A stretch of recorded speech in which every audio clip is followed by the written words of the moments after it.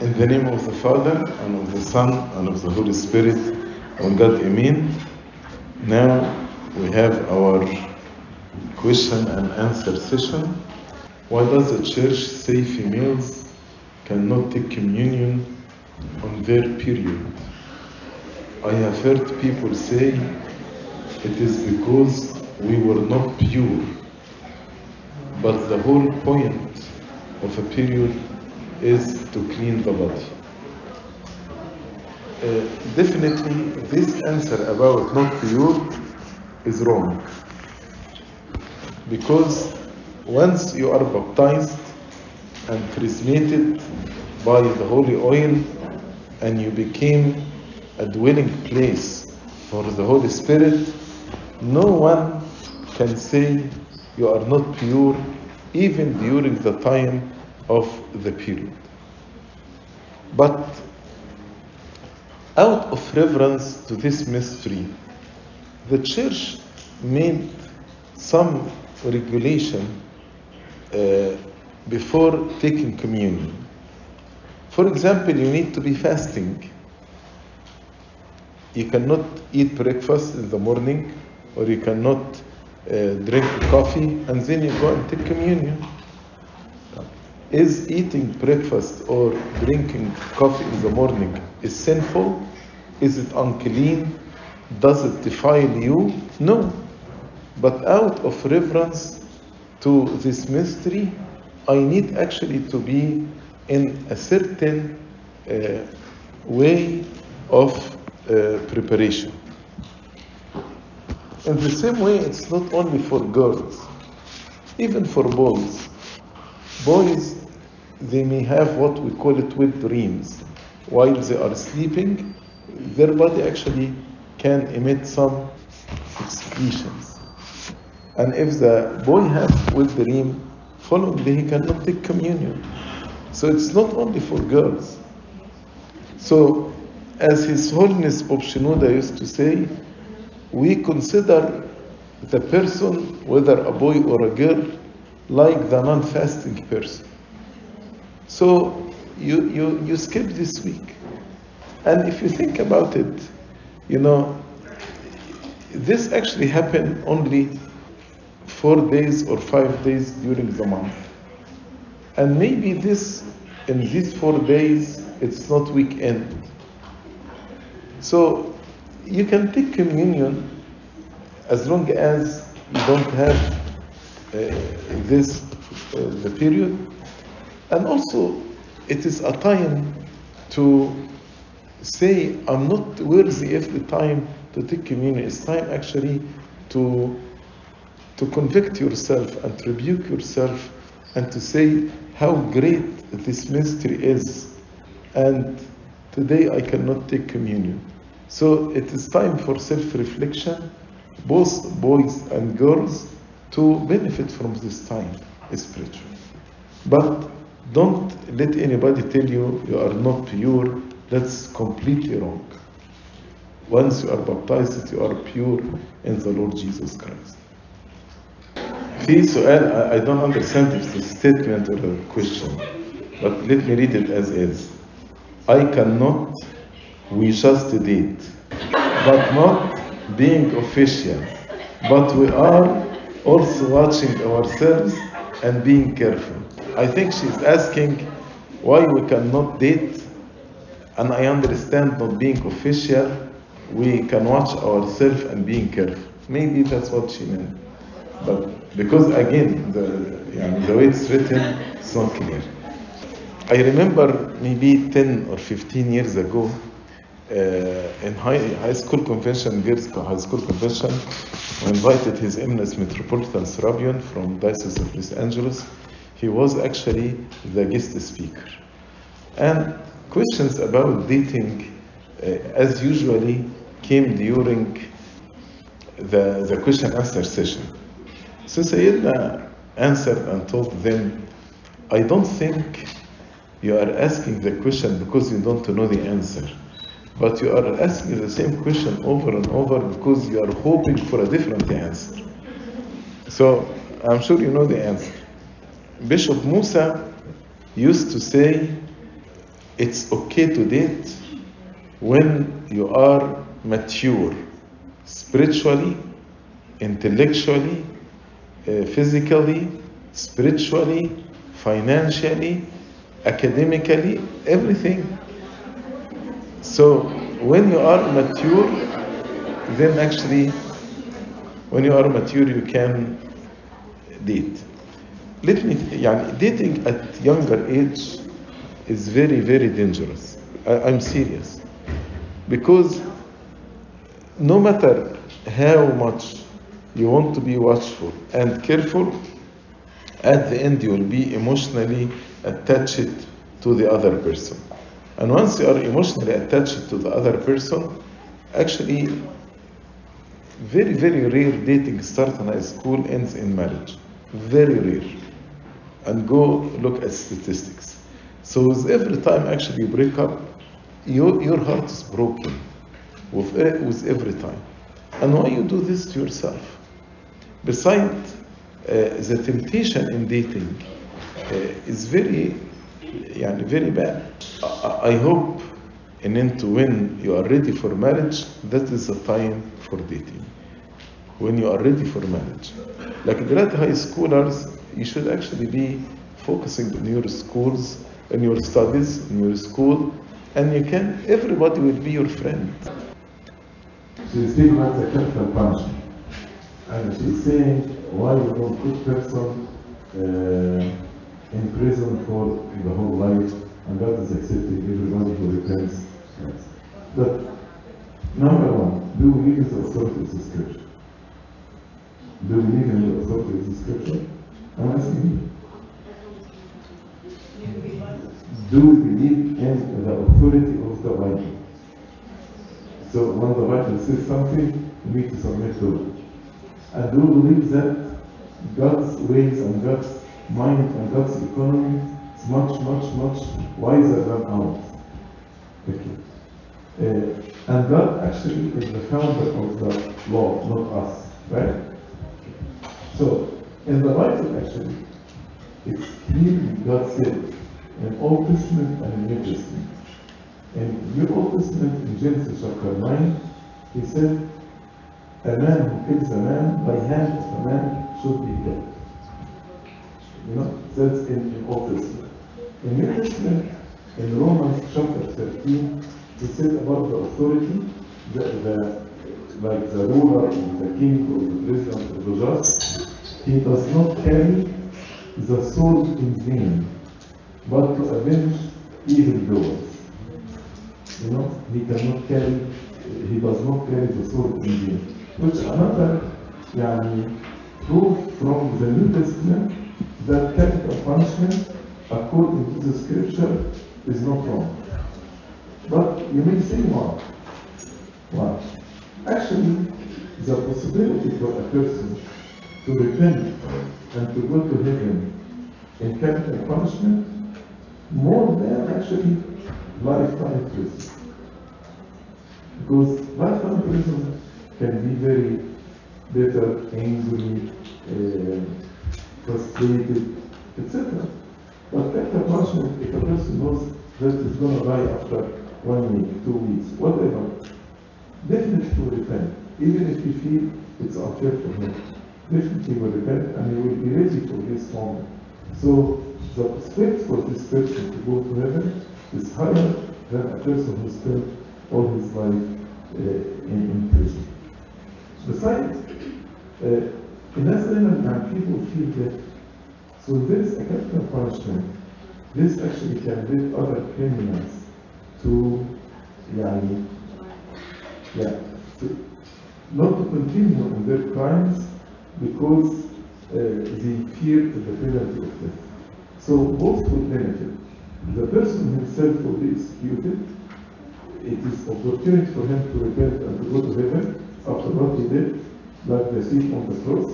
And also it's opportunity for other criminals to be fearful of this punishment, so this restrains them from being killed. But it is in the scripture. Okay? Where do animals go when they die? The soul of the animal is not eternal. It's not like our soul. Our soul is eternal because it's a breath from God. But the animal soul is not eternal. So it just vanishes. Okay, so like you know, people like in the Calvinist church, okay, who come out as gay or lesbian, not binary, right? And they ask us to call them like a certain way, right? And like, okay, the Christian ability service, like they're like trying to help her or whatever, but when you're in a situation with her, do you respect what she wants to be called, or do you like not? Because I feel like This question is a challenging question because one of the arguments given to respect, those who respect also my belief system or not. So respect should be mutual. But in order not to offend them, maybe I will try my best never to avoid using a pronoun certain pronoun. I will try to speak in a general way. I use you, I'll try as much as I can, and if she or he insists, why I am not avoiding, although as you want me to respect your belief, you should respect also my belief. It has to be mutual. So I'm not going to hurt you or offend you by calling you something that they don't like. But at the same time, we need also to respect. Respect cannot be one way. If you respect my belief system. So if this bothers you, yeah, I'm sorry, but you have to respect me as you demand me to respect you. God's will in our life. That's a good question. Already revealed well, وفي personal well. Revealed well means God revealed His will to all of us. For example, we read in 1 Thessalonians chapter 4, this is the will of God, your sanctification. God wants us to be holy. God wants us to worship Him. God wants us to love one another. God wants us to forgive one another. If you are faithful in the revealed one, then actually God will trust you with your personal will, with your individual. His will for you as an individual. But if I'm not faithful in this public or revealed will, why God actually would reveal His will for me as a person? Right? That's number one. Number two, remember these four things in order to know the will of God for yourself. Number one, pray. Ask God to reveal His will for you. And God told us, ask and you shall receive. Number two, acquire the mind of Christ. As St. Paul said, as for us, we have the mind of Christ. When, if I ask you, what do you think your parent wants you to do? You will tell me, because you know your parent very well. When you acquire the mind of Christ, I will know what God wants from me as a person. And acquiring the mind of Christ, you can have it by reading the scripture, letting the word of God dwell richly in you. Number three, get advice, get counseling from godly people or people know in this area. For example, career. If you want to know what's the will of God for me, to be a physician or to be an engineer or to be a lawyer or to be an accountant or pharmacist or whatever. So ask people who can expert in this area and godly people and want your best interest. God actually can reveal His will through these people whom you trust. Number four, think. God gives us the mind to use it. So think about what are the options in front of you. For example, you have 3-4 options. Look at what are the pros and cons of every option. And then you can write it down. You can make a table. Option number 1, pros and cons. Option number 2, pros and cons. And develop this table over maybe 10 days. When you have an idea, add it. When you have an idea, add it. Until actually you are running out of all ideas. And when you look to this table after you are praying and you acquire the mind of Christ and get advices from the people, when you look at this table, actually, you will be able very, very much to know this actually the way I should go. Right? So I have a teacher who does not like Christian people, and he calls us like hypocrites and stuff like that. And I was asking to know like what we should do. I will share with you a personal experience. You know, when I worked before I joined the monastery, I had the head of the department in Egypt who was not Christian. And he used to say, I hate Christian. I don't like you. And in the department we worked with 8 persons, 6 were non-Christian and 2 Christian. And we decided, the other person and myself, and I just not to respond to all these statements, but to live as witnesses for Christ. And that's what we did.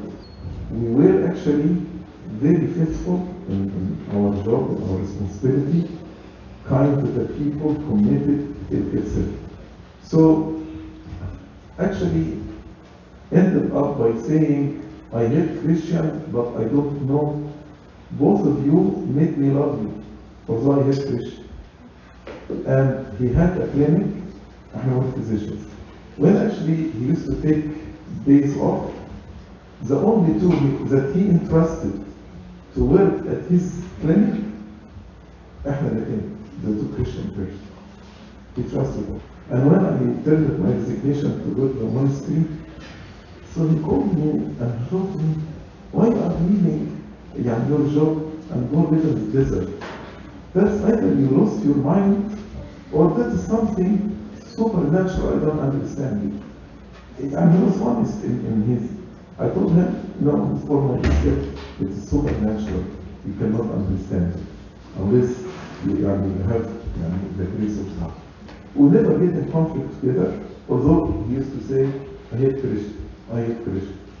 But I think by showing the light of Christ, and as the Lord told us, you are the light of the world and salt of the earth, this in itself can make him respect you and respect the Christians. So prove to him that Christians are charitable, prove to him that Christians are not hypocrites, then actually you defeated his argument by your work, not by your work. If I'm struggling with a sinful desire and I want to stop, what do I do?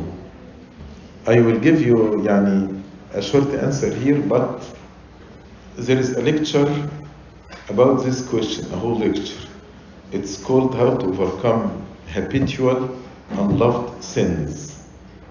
How to overcome habitual unloved sins. There are sins that we love, and there are some sins that became habits.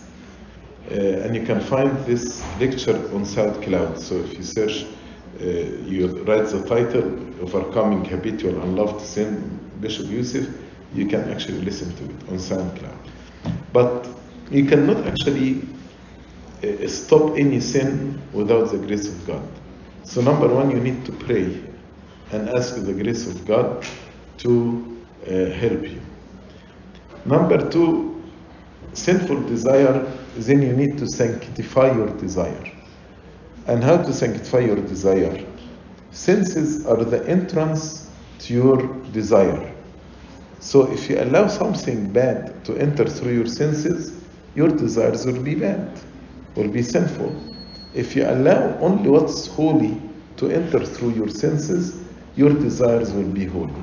So you need actually to sanctify your desires by reading the scripture, reading spiritual book, listening to Christian music, listening to Christian songs. All this actually will sanctify your heart from within. Number three, you need to develop you need to develop self-control and the ability to say no. The ability to say no. Self-control, one of the best things is fasting. When you fast, and you fast seriously, then you can overcome, you will be able to say no to the desire of the flesh. Then, if you are tempted with any desire, you can say no. Number 4, don't lose hope. If you fall, it's not the end of the world. By repentance, confession, and taking communion, your sins will be forgiven. So don't lose hope. Go back and start fighting again. So these are 4 things, very important. Pray, ask the grace of God, sanctify your desires, develop self-control, have hope, and live the life of repentance. How to deal with suicidal thoughts? Number 1, seek professional help.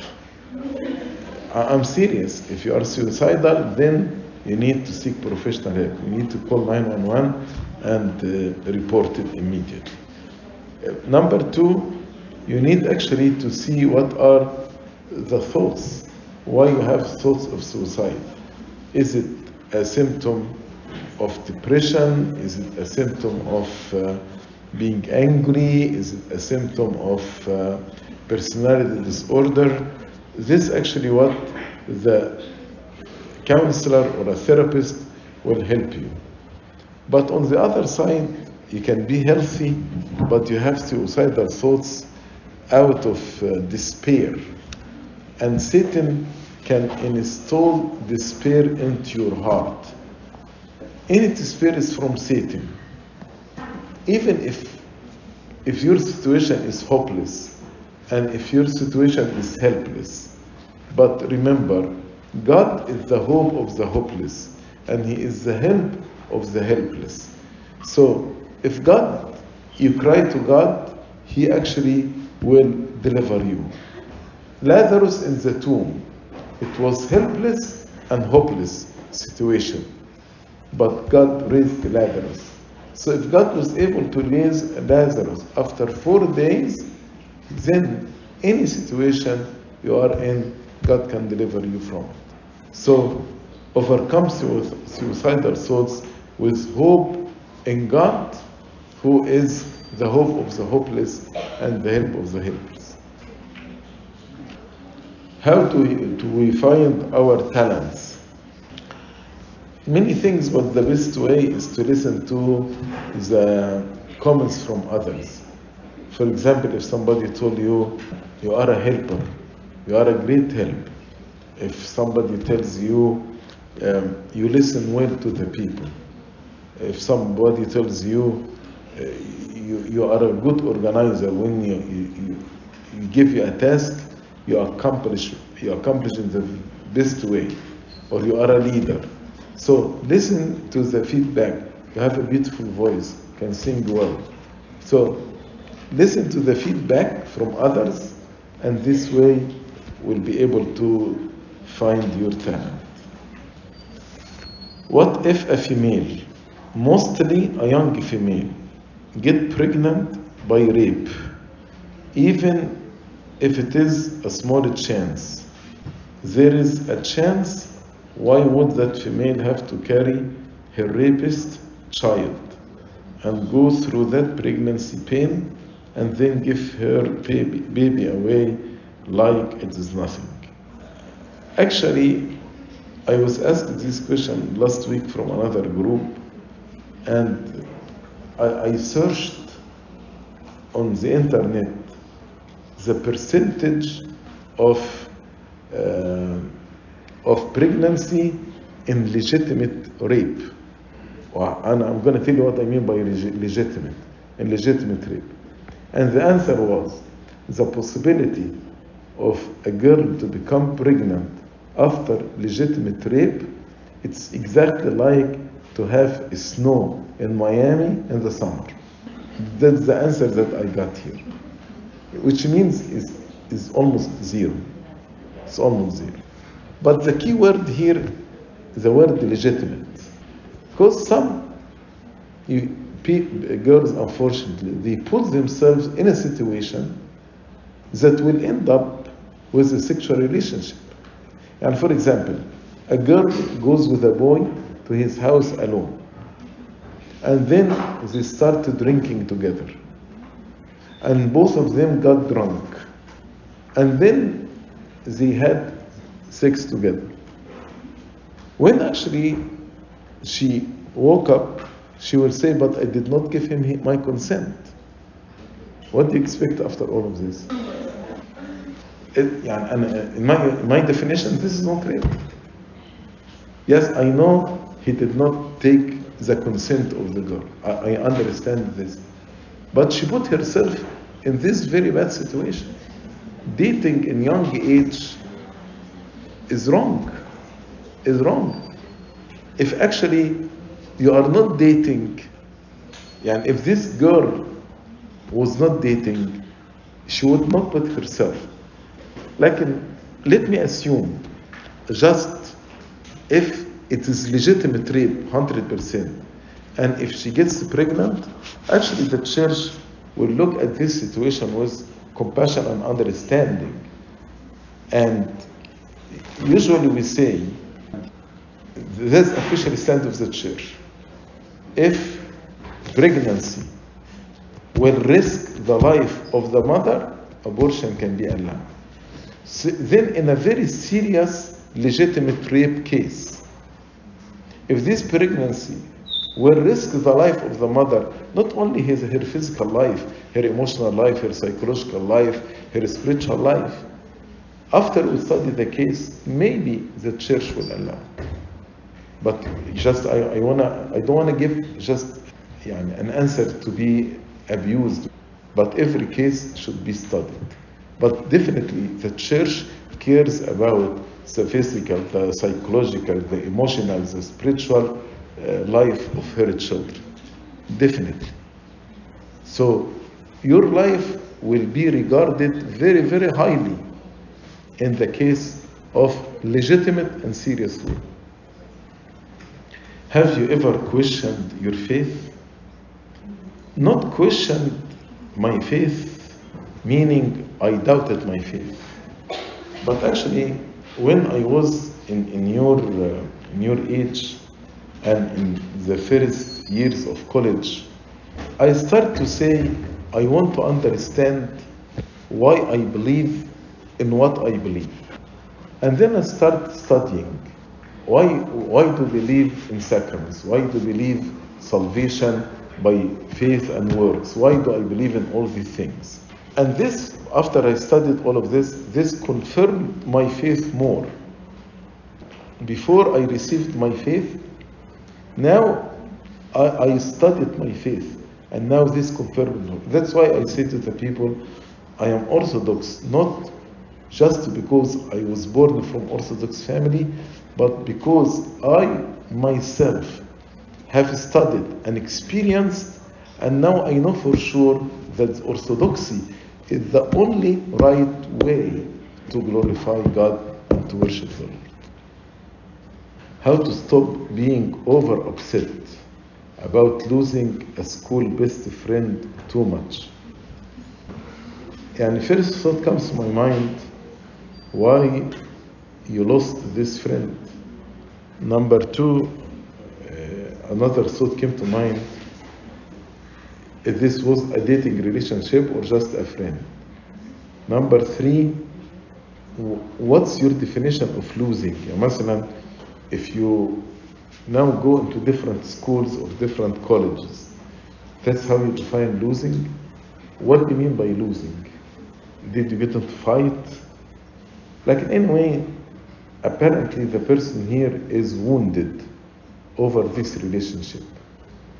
And for healing, you need actually to go to the true physician of our souls and bodies, our Lord Jesus Christ. He is the true healer. So through prayer, you will be healed. Number two, if there was like a fight or conflict, try to see if you can mend this relationship. If you did something wrong, go and apologize and try to reconcile with this person again if this is gonna work. But not if it's a dating relationship. And if the other person refused completely to reconcile, then through prayer and through having your comfort from the Holy Spirit and having a support system around you, this support system will help you to cope. So having godly friends around you, having a spiritual father, your parents, your siblings, this is your support system. So when you are wounded and going through a difficult time, you need to have a support system. This support system actually will help you to cope with this grief of loss. Ending a relationship is like grief over death. And the person goes through stages of grief: denial, angry, grieving, then healing. How do you gain your motivation? Well, all is lost for school in hard time. There are people whom we call self-motivators. They know how to motivate themselves. But not everyone is self-motivator.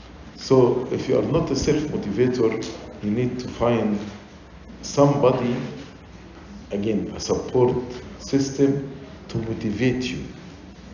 So if you are not motivated by yourself, you need to find somebody to motivate you. For example, if during school time you cannot study anymore, then find a friend to study with, so you can study together, so you can motivate and encourage each other. Why does it feel like everyone is against me at all times? Like even those closest to me, like family and friends. Again, if everyone is against you, then it is perception, not reality. It is how you perceive the world around you. Because I doubt that any person in the whole world has everyone against him. Why? Why everyone would be against you? So some people have negative interpretation. So a person with negative interpretation, he will interpret that everyone is against him. Whether you do something good to him or something negative to him, everyone now you perceive he's against you. That's why you need to correct your perception and to train yourself to think positively. Think positively and perceive positively. This actually will help you. How do we have free will if God has a plan for everything and essentially has planned it out? God actually made the rules, but He does not control you, and you have free will. For example, now if you want to drink, you can drink. If you don't want to drink, you cannot drink. That's a free will. You can choose. So, in reality, we have freedom. In reality, we have free will. God, yes, puts the general rules. And general rules are very important for the order of the world. If there is no rules for traffic, people actually will be in accident all the day. But within the rules of the traffic, you have freedom.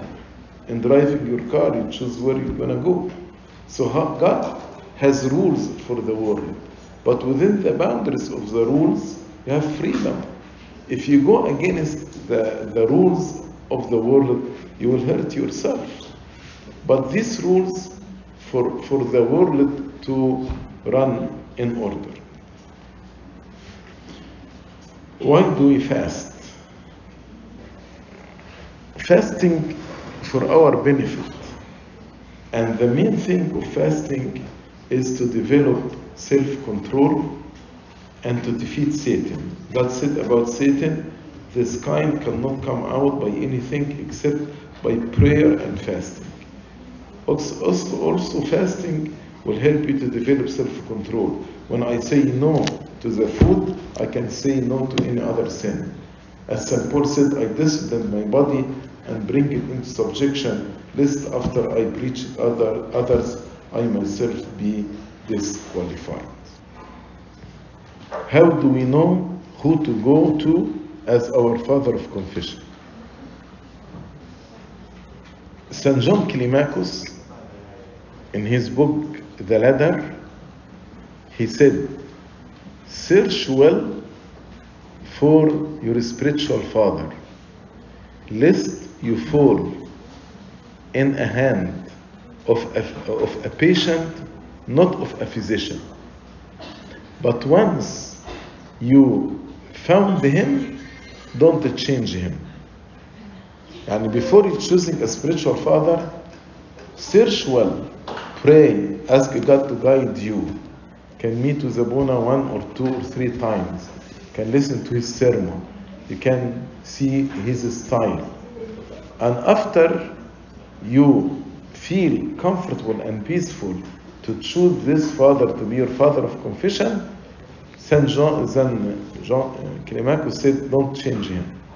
Why? One of the known attacks from Satan is to cast doubt in your heart regarding your father of confession. So you will be without guidance. You will be without fatherhood. And in my lecture this morning, I spoke to you about the importance of being disciple to your spiritual father. So search well, lest you fall into a hand of a patient, a sick person who cannot help you, rather than falling into the hand of a physician. But once you choose him, don't change him. How do you study the Bible with a limited amount of time? Even if you have 15 minutes or 20 minutes for the Bible, it doesn't matter how many chapters you finish. But really what it really matters, how deep you study and understand and live the Word of God. So, you start by reading the Bible with your eye, then understanding it. And thank God, if you don't understand, there are many commentaries now from early church fathers that are available on the internet for free, and many applications, Arabic and English. One of the best application is called Catena, C-A-T-E-N-A. It's done by the Coptic Church, I think in Canada. Catena, C-A-T-E-N-A. It's a good application because it has commentary from early church fathers in English. So read it, understand it. Then meditate on it. Meditate on it. Say, what is the message that God is sending me today through this part? And to help you, I will ask you 6 questions. You can ask yourself 6 questions. And see if you have, you will find an answer at least to one of these 6 questions, maybe more. So the first question, is there any commandment to me? Like forgive one another, that's a commandment. Is there any prohibition for me? God tell me don't to do. مثلا, thou shalt not kill. That's prohibition. Thou shalt not commit adultery. Number 3, is there any promise from God to me? I will be with you all the days of your life. Number 4, is there any attribute or privileges being in Christ? You are a royal priesthood. a holy nation. You are the light of the world. You are the salt of the earth.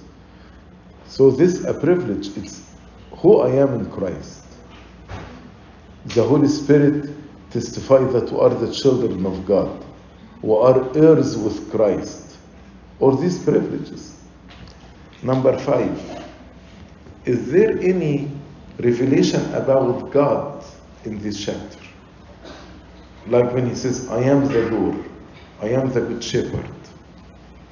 I am your redeemer. And the last question, is there any character in this passage that I will benefit from? Like Saint Mary, John the Baptist, or even bad characters, then you can learn from their mistakes. So, if you ask yourself these 6 questions will help you to meditate and reflect on the passage. Any commandment, anything God told me, don't do it, any promises, any privileges, any revelation about God's attribute, any character in this part that I can benefit from. يبقى number 1, read it with your eye. Number 2, understand it with your mind. Number 3, reflect and meditate on it through answering these 6 questions. Number 4, keep it in your heart. You can memorize 1 verse every day. If you memorize 1 verse every day, by the end of the year, you memorize 360 verses. And number 5, apply it in your life. Take light exercise from the part you read it, apply it in your life. What I said is a lot, but it will not take more than 20 minutes.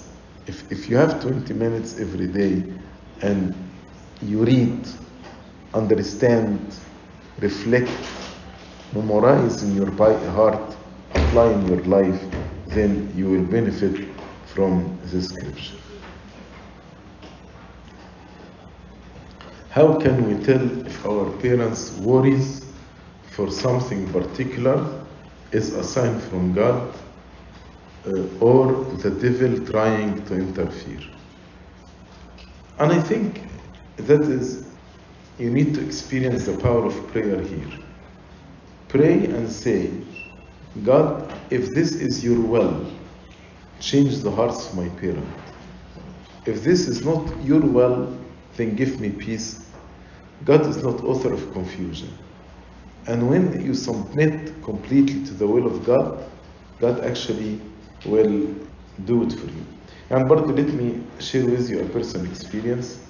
When I decided to go to the monastery to become a monk, actually my parents were totally against it.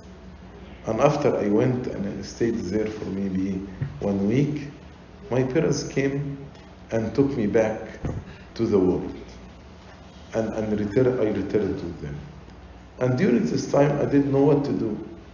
I have the desire to become a monk, and my parents are against it completely. So actually, I kept praying what's written in the last psalm in the morning prayer. Cause me to know your will, for I have lifted my soul up to you. Cause me to know your will, for I have lifted up my soul to you. And I was praying this prayer, God, if it is your will for me to become a monk, change the heart of my parents. If it is your will for me not to be a monk, change my heart. And I was willing to accept either thing from the hand of God. What God actually would decide for me, I will accept it happily and joyfully. Because I know monasticism is not the goal, it's just a way. And after around 5 or 6 months, I found my parents from themselves, without arguing or discussing with them, they told me, if you want, if that's your desire, you can go and become a monk, and we regret we took you back from the monastery. Without discussing anything with him. But this actually, I'm sharing this story, it's the power of prayer.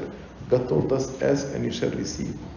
So, if you don't know what is the will of God, ask and tell him, God, either to choose my parents' heart or to choose my heart, to change my parents' heart or to change my heart. I want to do your will. How do I know if the monastic life is for me? And I think in your age as high schoolers, you need to focus more on your studies and on your relationship with God. As I told you, monasticism is not a goal. Monasticism is just a way. So focus on God. Focus on building a strong relationship with God. Then actually, when you have a strong relationship with God, you will know when it is the right time, whether monasticism is for you or not. But in general, monasticism has 3 vows: obedience, poverty, and celibacy. So, if these 3 vows are okay with you, to live in poverty, to live in complete obedience and self-denial, and in celibacy, then monasticism can be the way for you. Why cannot girls be deacons? Again, I asked the question before, do you believe in the authority of the scripture?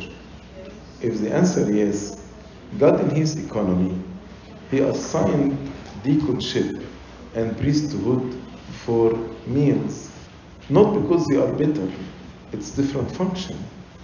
This question is like the ear asks why I cannot see, because you are an ear. Or an eye asks why I cannot hear, because you are an eye. So it's just different rules in the church. Simply different rules in the church. How did God begin? It is confusing to me because you cannot tell me He just proved out of nowhere. God has no beginning. He exists from eternity to eternity, from everlasting to everlasting. So what's confusing about this? Even if we assume there is another being created God or founded God, then I will ask you, who founded the other being?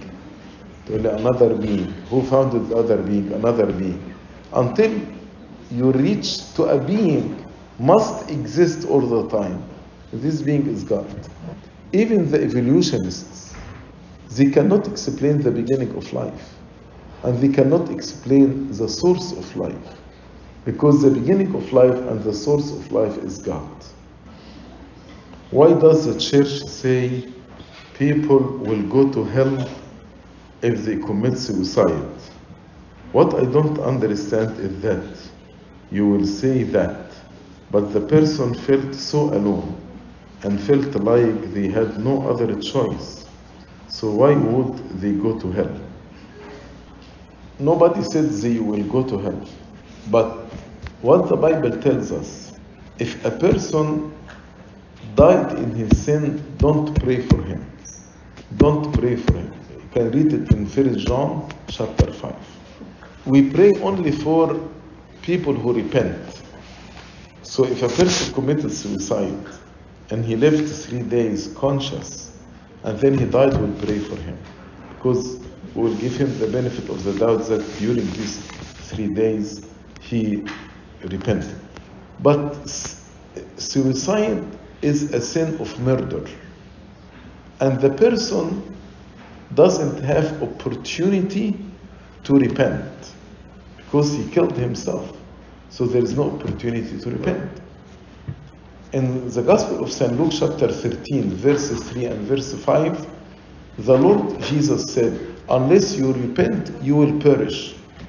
So repentance is a condition for salvation. And also St. Paul said, no murderer will go to kingdom of heaven. So a person commits suicide, he's a murderer, he actually killed himself. But there is suicide because of mental illness. Since a person is mentally ill, or he's not in the right state of mind he cannot make proper decisions, then the church may pray for such a person, even if he commits suicide.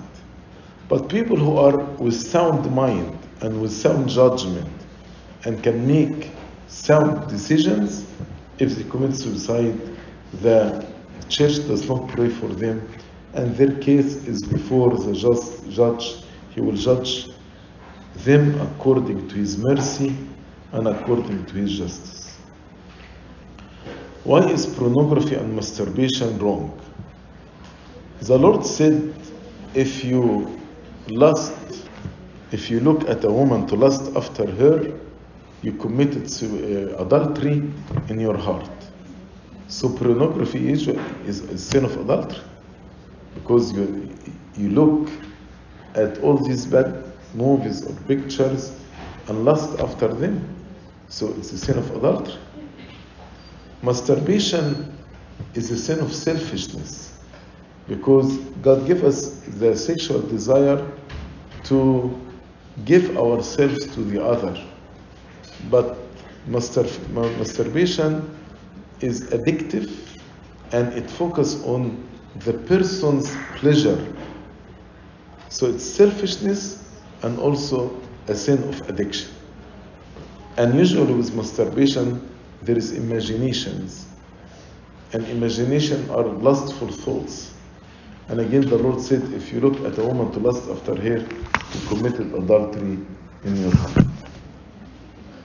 What is our view on birth control? Birth control can be used by a married wife if the birth control work by preventing the fertilization, not by destroying the fertilized ovum. Again, there are two ways for birth control to work: either to prevent fertilization or to destroy the fertilized ovum. Destroying fertilized ovum is considered abortion, but preventing fertilization of the ova, it is not abortion, because it prevented fertilization. So this type is allowed, that prevent fertilization, allowed only for married women. But medically they say most of the birth control work by both ways simultaneously. So at the end, you don't know whether it's going to work by destroying the fertilized ova or by preventing the fertilization. Why do we say we believe in one holy Catholic Church, although we are Orthodox? The word Catholic here doesn't mean the Roman Catholic Church headed by the Pope of Rome. But the word Catholic literally means universal. As we say, the Catholic letter. Catholic letter means what? الكاثوليكون اللي بنقراه في القداس means it is written for everyone. Not like St. Paul when he sent his letter to Romans or to Corinthians. It is sent for everyone. So the word Catholic means for everyone, because the church includes everyone from every tongue, every tribe, every nation. That's why we call the church Catholic Church, not the denomination of Catholicism. Clear? If there is a sin, I cannot say it to my father of confession at all, and it follows my mind and I cannot.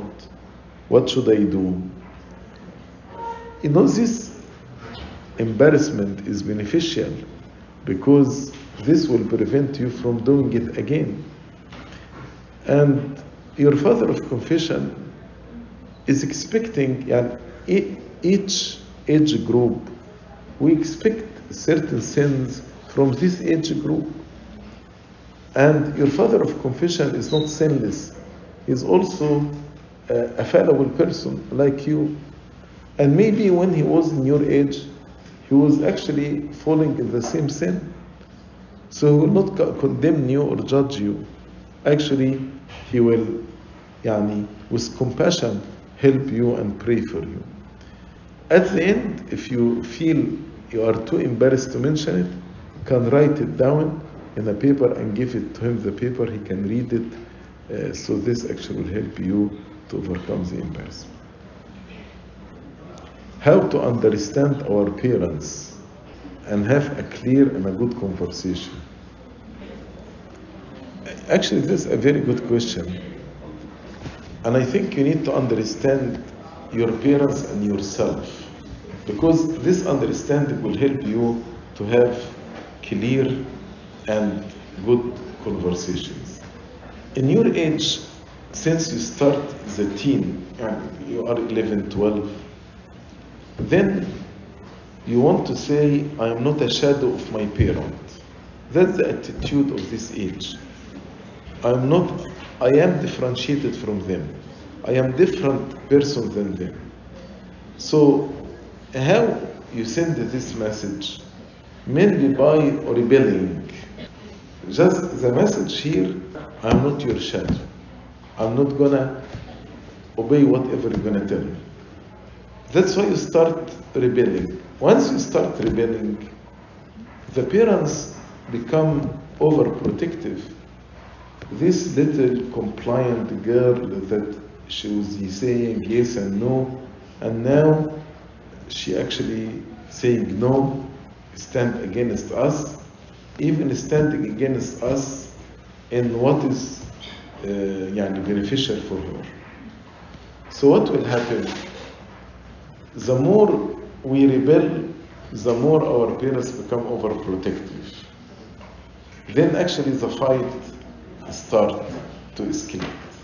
But in a respectful way, if I listen to them, and now yes, I'm not their shadow, but can I express this in a respectful way that does not trigger their overprotection.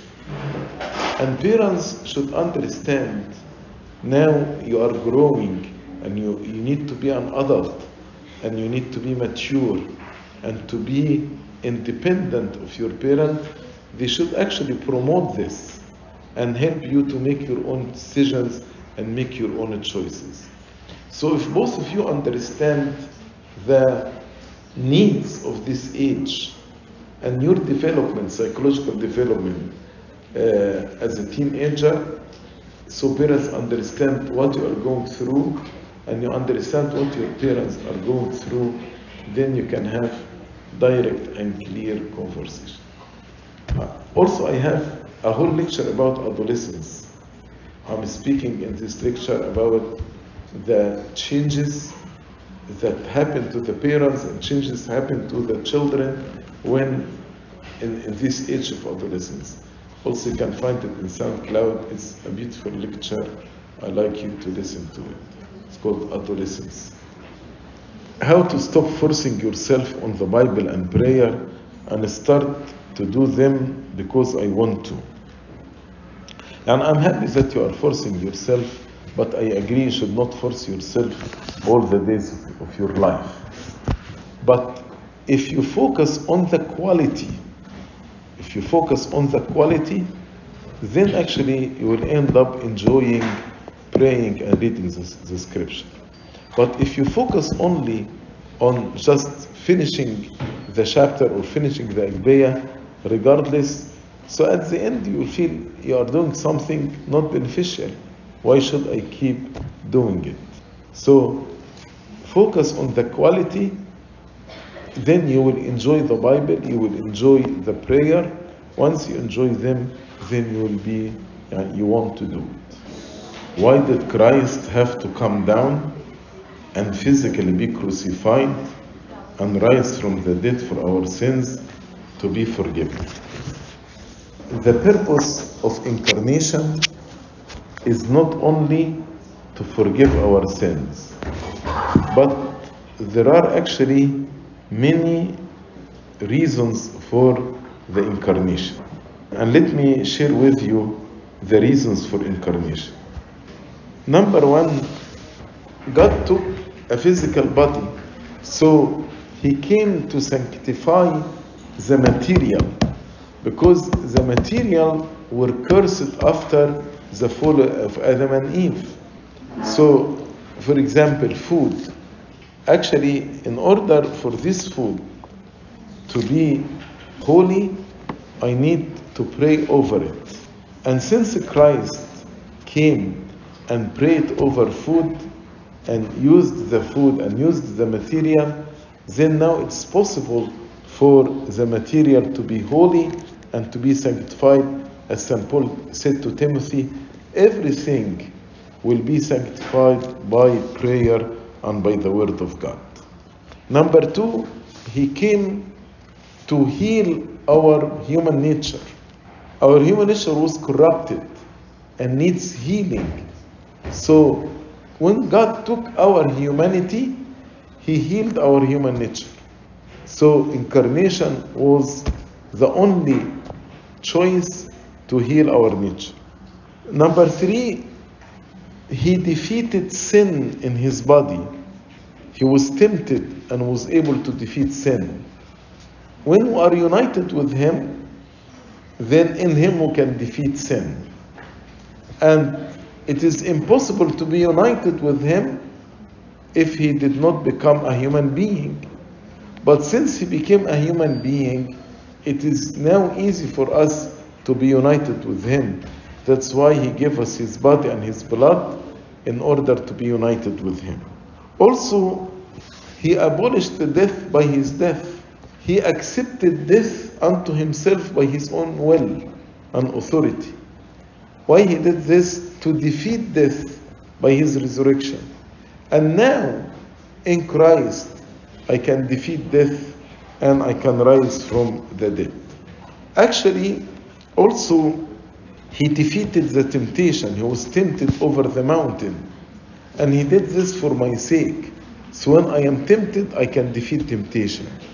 He defeated Satan. And I can actually defeat Satan and overcome Satan if I'm united with him. He fulfilled all the law on my behalf.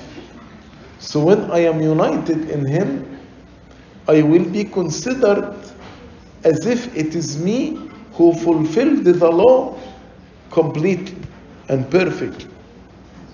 For example, if there is a very rich man married a very, very poor woman, then after the marriage, this very poor woman, can we consider her rich or not? She will be rich. In the same way, Christ is the only perfect and righteous person. When I am united with him, then in him I will be considered perfect and holy and righteous. Also, he ascended to heaven with our human nature.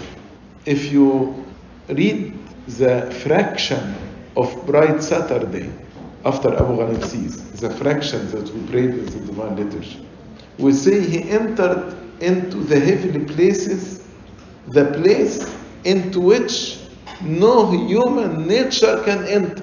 So the rule is no human nature can enter into the heavenly places. But Christ, when he took our human nature, can he enter into heavenly places? Definitely he can, because he is God. Then if I am in him, I can enter into the heavenly places. That's why St. Paul said, if we are the children of God, then we are heirs of the kingdom with Christ, in Christ. And also by paying the penalty of death instead of us, we are forgiven. He carried our sins in his body and he paid the penalty of death as a ransom on our behalf, so we are forgiven. So the purpose of incarnation is not only forgiveness. I mentioned so many reasons why Christ became a man. How does God help with anxiety? Actually, there is a very good verse in the scripture about anxiety. And I want you to remember it and to memorize it. It's very easy. It is Philippians 4, verse 6 and 7. Philippians 4, verse 6 and 7. It says, be anxious over nothing, and don't worry about anything. But what about the list I'm anxious about? St. Paul says, be anxious over nothing, but in everything, through your prayer, supplications, and thanksgiving, let your requests be made known to God. So instead of getting anxious, let your requests be made known to God. Then what would be the outcome? The peace of God, which surpasses all understanding, will keep your heart and mind in Christ Jesus. The peace of God, which surpasses all understanding, will keep your heart and mind in Christ Jesus. That's the prescription for an anxiety. Be anxious over nothing, but in everything you are anxious about, through prayer, supplications, and thanksgiving, let your requests be made known to God, and the peace of God, which surpasses all understanding, will keep your heart and mind in Christ Jesus. Are all monks considered priests as well? No. There are monk deacon and monk priests. So monks can be deacons, just deacon, or priests. I had a question. So about the not the same faith, having like knowing people, you can't know people that don't have the same faith. Does that mean we can't have friends that are not Coptic Orthodox? Let me ask a question. Do you think friends can impact me, influence me, or not? They can. So definitely I'm called to love everyone, and I'm called to have fellowship with everyone, and I'm called to be nice and kind to everyone. But to have a close friendship with somebody who is different than me in my faith, or different than me in spirituality, or have different moral system than what I believe, it can actually impact me negatively. So I need to be careful when actually I choose my friends. Because if I choose my friends properly, they actually will enhance my life, spiritual life. But if I choose friends that can impact me negatively, this actually can change my faith, change my conduct, change my behavior. I have a friend and she's also Christian. I don't think it's Coptic Orthodox, but like we respect the boundaries and we don't really discuss things like that, which, you know, works. Yeah, as long as there is some understanding what we expect and what we should not cross. For example, she will not force you to go to the church, or she give you books to read, or to come and attend Bible study with me, and gradually it will change your mind. But if there is clear boundaries about the boundaries of the friendship, that's fine. But if you cross these boundaries, it can impact you in the wrong way. Glory be to God forever and ever. Amen.